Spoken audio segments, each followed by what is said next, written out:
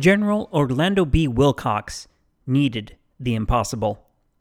Newly minted in his post as the military commander for the territory of Arizona, he rightly saw what had unseated his predecessor. Colonel August Kautz had never really been that popular because everyone thought he had not cracked down hard enough on Apache raiding. This judgment might have been a little unfair, as we've seen Kautz had been smeared in the press by other heavyweights, but the fact of the matter is that the perception had got him ousted from the gig. As the new guy on the job, Wilcox naturally sought to avoid a similar fate. Which brings us once again around to the impossible. The problem was Apache raiding. But with most bands rounded up at San Carlos, the Apache who were doing the raiding were the ones that had fled south into Mexico. As long as they were around, the people in southern Arizona could not rest easy at night. So Wilcox decided to go with a bold plan, one that could have potentially blown up in his face.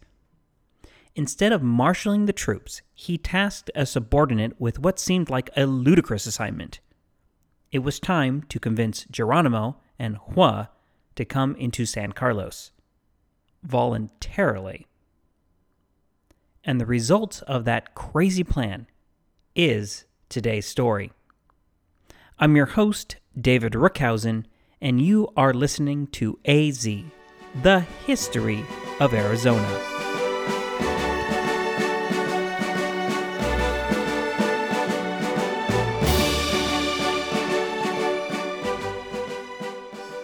Episode 72, Back Again. Welcome back, everyone.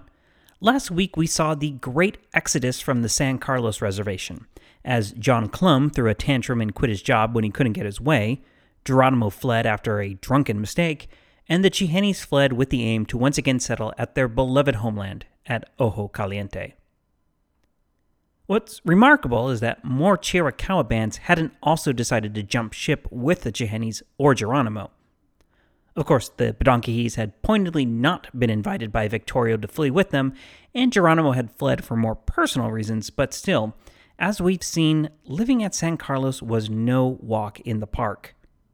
And that's why we can only shake our heads at the fact that the U.S. government would continue to insist on rounding up the Apaches to a place that they really did not want to go.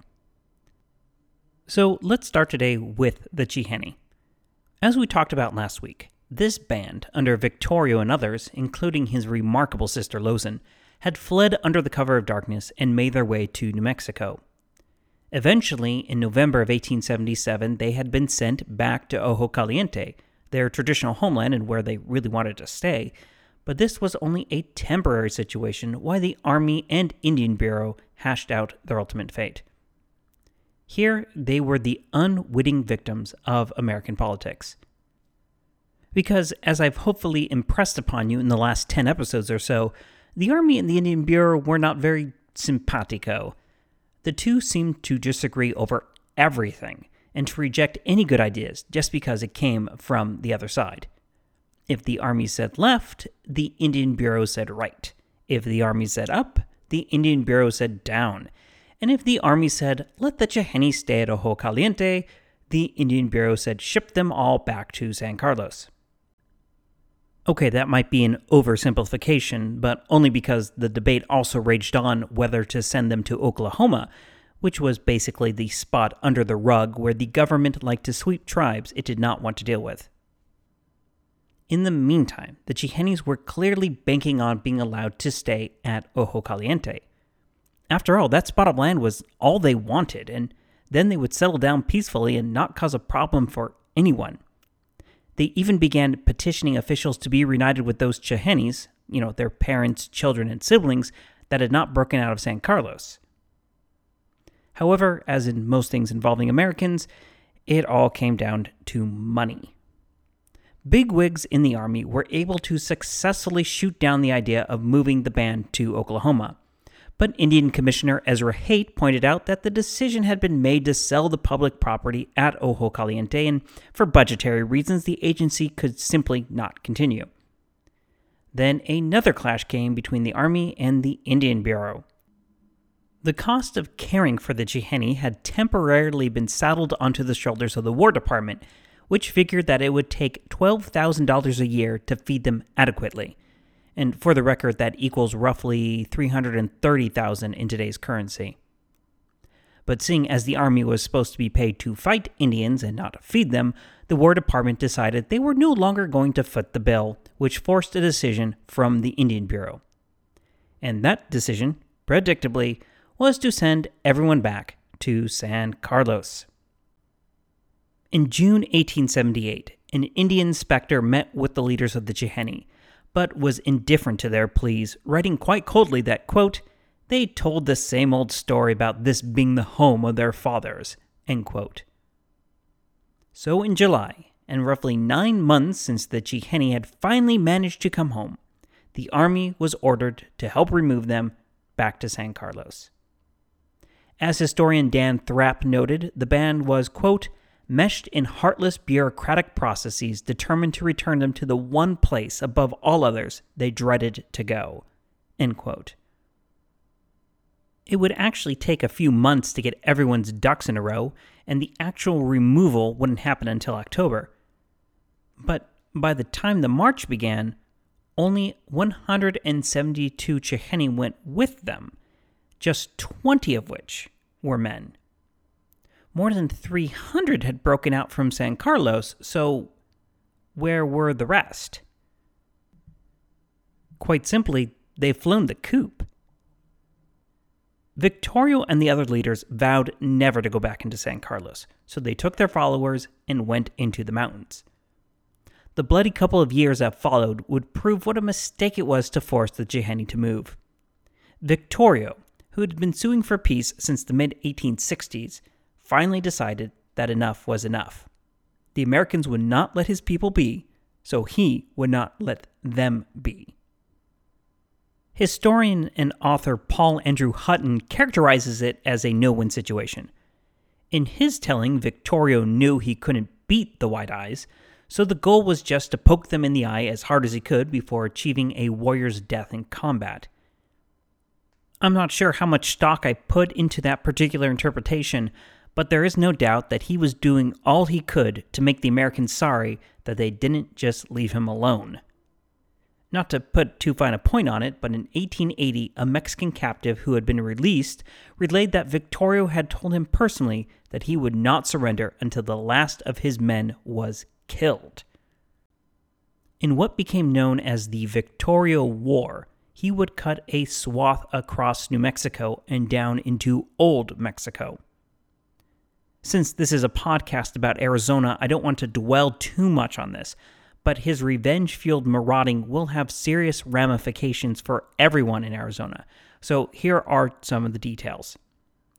During part of 1879, there was some talk of Victorio settling at the Mescalero Apache Reservation, east of the Rio Grande, where some of his people had already found shelter.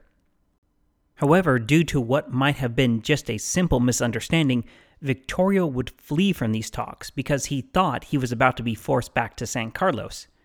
And that should give you some idea of how much he detested the idea of being returned there. He would continue raiding and killing and would a couple times be rumored to be coming close to San Carlos in order to retrieve his wives, children, and fellow Chiheni who were already there. During one of these close approaches in 1880, he and his company would set a trap for and then brutally slaughter a White Mountain Apache chief named Baglish, or as we pronounce the settlement along US 70 named after him today, Bylas. The White Mountain Apache and Chiheni had not gotten along since they had been forced together at San Carlos, but Bylas was particularly hated by Victorio for stealing some horses from them on the cusp of their breakout in 1877. Also, if I'm not mistaken, he was also one of the scouts that had tried to track down Victorio's people after they had fled San Carlos.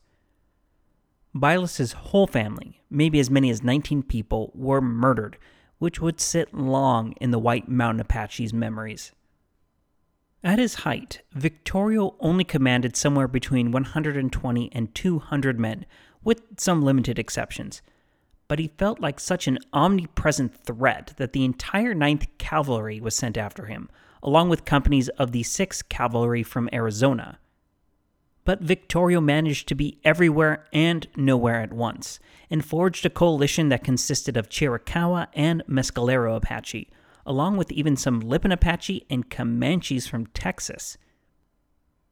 And when he wasn't cutting his way across New Mexico, he participated in that old Apache standby, socking Mexico on the nose as hard as he could. In October 1879, he and his full force hit the Mexican town of Carrizal hard before heading back across the international border. This, however, turned out to be a bad move, as it motivated the governor of Chihuahua to task his cousin, a colonel named Joaquin Terrazas, with making sure that the next time Victorio came down to Mexico, he would not leave it alive. But before we get into that, in May 1880, Victorio and his followers were ambushed by an American force, led, of course, by the invaluable Apache scouts, at a place called Palomas Creek. Hemmed in on all sides, Victorio would lose at least 30 men, although the number could be up in the 50s.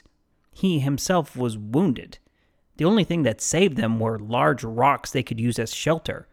After nearly 2 days of fighting, the American forces eventually ran out of ammunition and were forced to withdraw.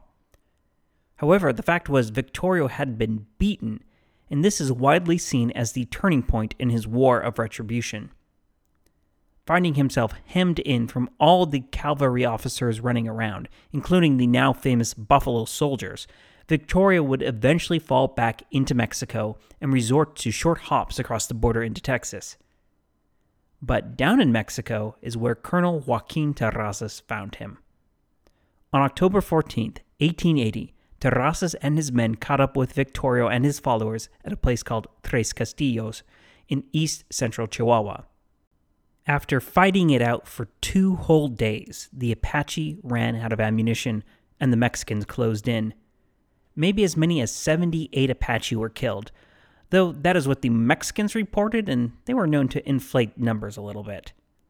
Victorio's body was identified by a scar along his mouth and some broken teeth. According to the surviving Chiheni, nearly 70 had been taken captive, Victorio had killed himself in the last few desperate moments, rather than fall into the hands of the hated Mexicans.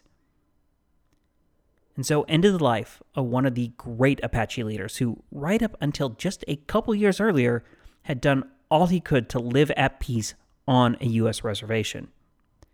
I've said it before, and I will say it again.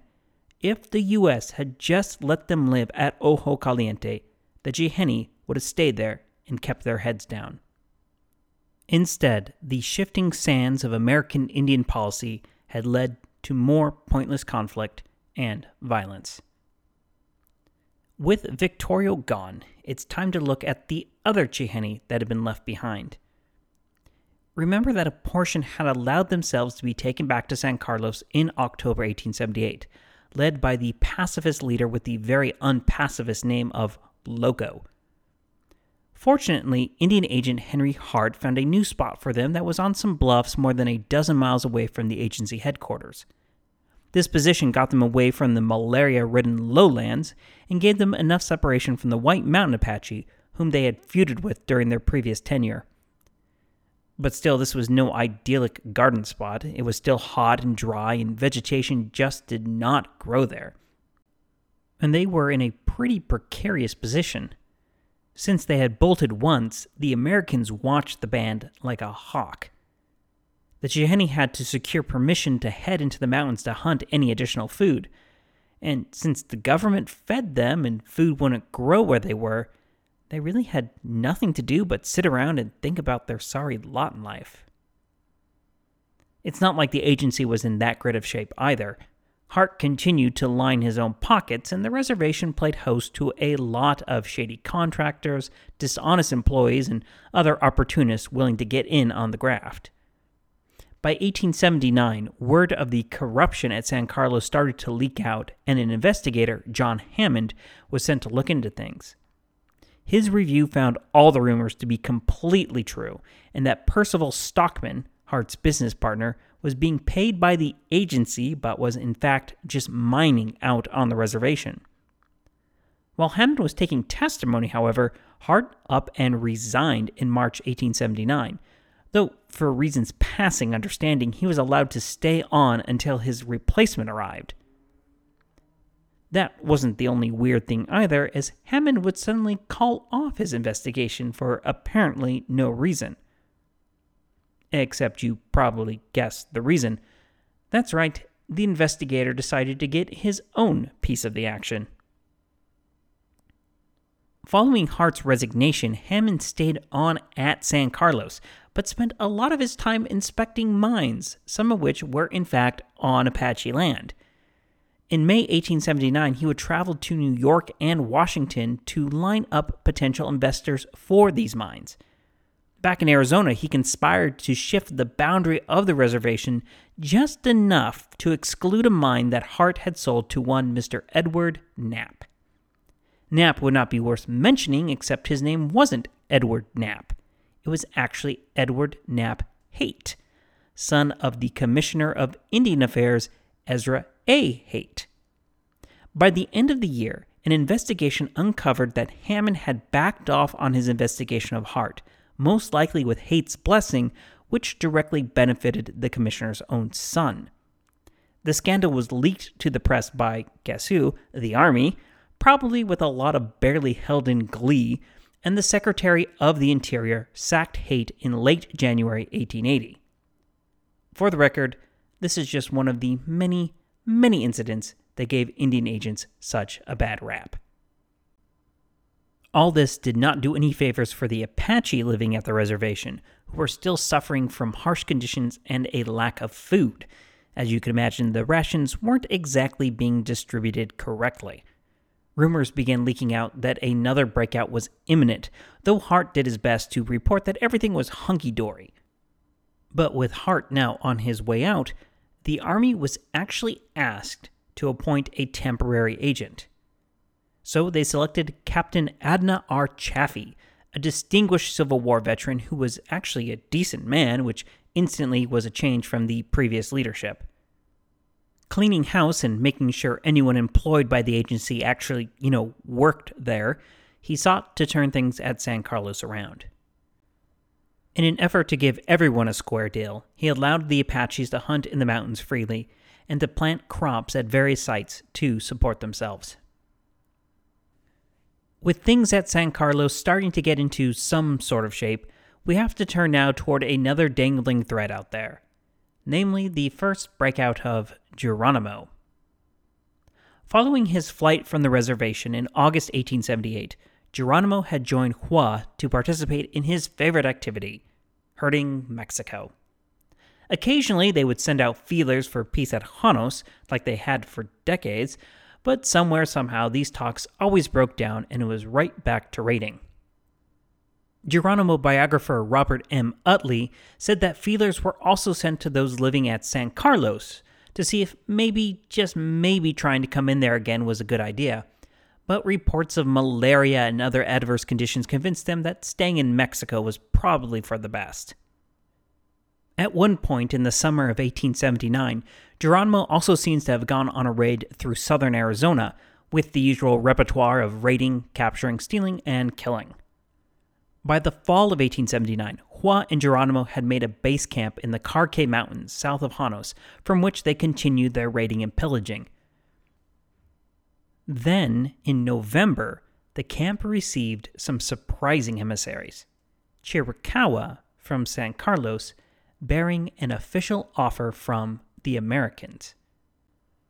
You see, back up in Arizona, General Orlando B. Wilcox, the territory's military commander, had heard about the peace feelers at Janos and had had his crazy idea to send feelers of his own to see if they couldn't induce Hua and Geronimo to come back into San Carlos of their own free will and volition.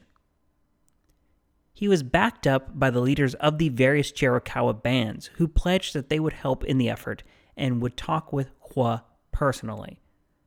There were some high-level logistics to consider and permissions to be gained, but eventually Lieutenant Harry L. Haskell of the 12th Infantry was given the assignment to see it done. The brain trust he assembled to make this a reality would eventually include none other than Tom Jeffords, who just happened to be in the area inspecting some mines, and also Lieutenant Guy Howard, none other than the son of General Oliver Otis Howard, who had brokered the deal with Cochise. However, these were all Americans, so it meant one thing: they couldn't just slip across the border to parley in an official capacity. That's where the Chiricahua came in. 2 emissaries were equipped and sent across the border in late September 1879. One was Adis. He was a Nedni himself that had been living at San Carlos, while the other was a Bedonkohe chief with a name that feels ripped straight out of a 1980s high school movie: Gordo. The 2 would actually have a hard time finding the base camp because all they had to go off of was rumors of Apache activity and some cultural knowledge. They wouldn't find Hua's people until mid-October 1879, but even then they found that Hua and Geronimo were not even there. During the late summer and early fall, the 2 warriors had actually fallen in with none other than Victorio, who at that point was just ramping up his war machine. Despite the fact that Hua and Victorio detested each other, they could get along well enough to carry out raids, which they did across New Mexico and Mexico for several months. Finally, though, after helping Victorio hit Carrizal, which set the dominoes falling for the Chihenne chief's ultimate fate, the pair split off to return home. And that's when they learned of the mission of Gordo and Adis. The pair had actually managed to persuade a few of the Nednis to head north toward Haskell's camp in Arizona, but the majority were waiting for Hua to return, and Gordo and Adis were eager to speak with them. At first, Hua rejected their offer out of hand, declaring, quote, "I'm not going in for anybody. If they get me, they will kill me," end quote. Which, given his record, was a very justifiable fear. But Gordo tried to soothe the leader, reasoning with him by saying, quote, "You got lots of children, girl children, and I don't see why you run like a wild man. No sleep and food, no water. Why, you stay when you can go back to the white man's village. Nobody kill you. They give you food and you not going to starve. Little children, you carry them around and get them killed and like the coyote, crow eat you. Now you got a good finish. Nobody going to hang you," end quote. By the way, I apologize for the way that quote sounds, but that's literally how it's written in my sources. The conversation went late into the night, and at some point the issue of malaria at San Carlos had to have come up. We don't know how Gordo managed to talk his way around that point, but Edwin R. Sweeney speculates that Hua may have reasoned that, if he didn't like San Carlos, his people could always come back to Mexico in the spring. Finally, in the early morning hours, Hua caved and told Gordo that he could lead him back to San Carlos. But Utley makes the great point that Hua and Geronimo weren't going into this thinking all would be sunshine and rainbows. No, they remained deeply skeptical of the White Eyes and approached this whole experience with mounds of skepticism and suspicion. And as we'll see, this was not an attitude that would foster peace and understanding. Also, in order to start the movement of their people toward the reservation, Hua did the most Apache thing possible. He raided a nearby settlement to steal enough horses and supplies to allow them to move. I think my favorite parts of all the attempts of the government to wrestle the Apache onto reservations is when they literally raid and pillage just to get there. Meanwhile, Haskell was twiddling his thumbs in the Chiricahua Mountains and becoming more and more anxious.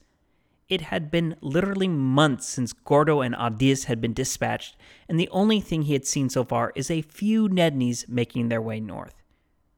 Getting very impatient, he said bag it and decided to cross the border with a small group and look for Hua and Geronimo himself. On December 12th, 1879, so basically 3 months after sending out Gordo and Adis, an Apache runner came into Haskell's camp to say that the Nednis were willing to meet with him, but only if he came alone with no other soldiers. To his credit, Haskell did exactly that, taking only an interpreter. Unbeknownst to the lieutenant, however, a few days prior, the leadership of the Nednis had held a council to discuss the offer to return to San Carlos, and this group had decided, nearly unanimously, to agree to return to the reservation. I say nearly unanimously because an unnamed Nedni leader protested the move and failed to get on board with the idea. His identity is not that important, though, because as the discussion grew heated, Geronimo whipped out his pistol and shot the dissenter dead, which ended debate. So, though Haskell reported the Apaches he met were suspicious and restless, they had already decided to go with him. Hua and Geronimo only asked one question. Would anyone have to go to jail if they surrendered? Here, you can almost hear Geronimo asking the question, seeing as the last time he had been escorted to a reservation, it had been in chains and he was destined to spend months locked up. Haskell, however, was full of good promises, saying that if the Nednis agreed to behave, they would be well taken care of and settled in a nice spot. The lieutenant even offered to stay with them until Hua, who was still very jumpy, felt comfortable. As part of the ongoing back and forth, Hua and Geronimo requested an associate named Nahilze be sent to them. Nahilze had agreed to go into San Carlos in 1877, and they probably wanted his personal attestation that he had not been severely punished for his raiding. Their friend met them at Camp Rucker in the Chiricahua Mountains in late December, and a more in-depth talk about the offer began. Here we find Geronimo doing most of the talking due to Hua's very pronounced stutter.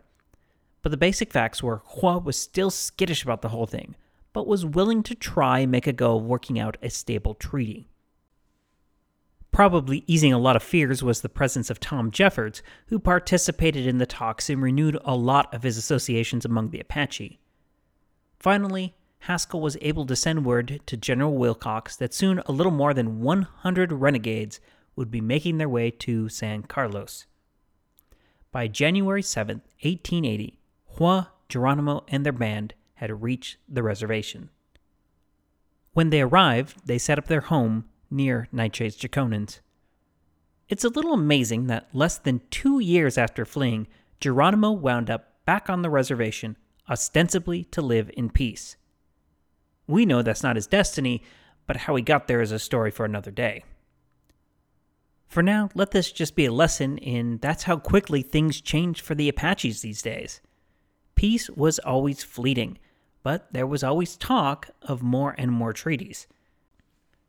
And for their part, the Americans always clung to the hope that they could just round up everyone onto San Carlos and not have to worry about the Apache anymore. But since we've reached a state of temporary peace, that's as good a place as any to pause our narrative. Because, as you may have noticed, we have reached 1880. For the last 12 episodes or so, we have followed the thread of the Apache through their ups and downs in the 1870s.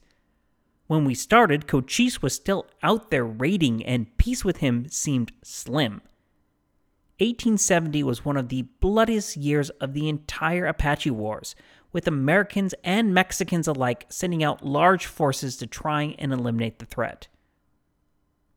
But I hope that you have seen how events really played into one another, causing what seems to be a never-ending cycle of killing, peace feelers, misunderstandings, bad governance, and more raiding and killing. Apache raiding led directly to the Camp Grant massacre, which led directly to the missions of first Vincent Collier and then General Howard, which led directly to the Chiricahua Reservation. Of course, what followed was Crook's brutal winter campaign, and then the Indian Bureau made the huge mistake of deciding that all Apaches should be grouped onto San Carlos. And boy, did that kick off nothing but a half a decade of trouble. First, the Tonto Apache and Yavapai, then the White Mountain Apache were forcefully removed from their reservations that they had finally settled down on, and then the Buzzards started circling down at the Chiricahua Reservation after the death of Cochise. In the mix here, too, is John Clum, whose personality drove a lot of the consolidation. And because Clum wanted control of pretty much everyone, that meant consolidating the Chiricahua and the Chehennes at Ojo Caliente onto the reservation at San Carlos, which led directly to the recent outbreak of violence that we've been talking about: Hua, Victorio, and, Geronimo. But more than that, we can see the impact it had on the Chiricahua themselves. By 1880, there were only an estimated 700 Apache at San Carlos, and that includes all the bands gathered there. At this point, only Victorio and his followers were not on a reservation, but as I said, they could not have numbered more than 150.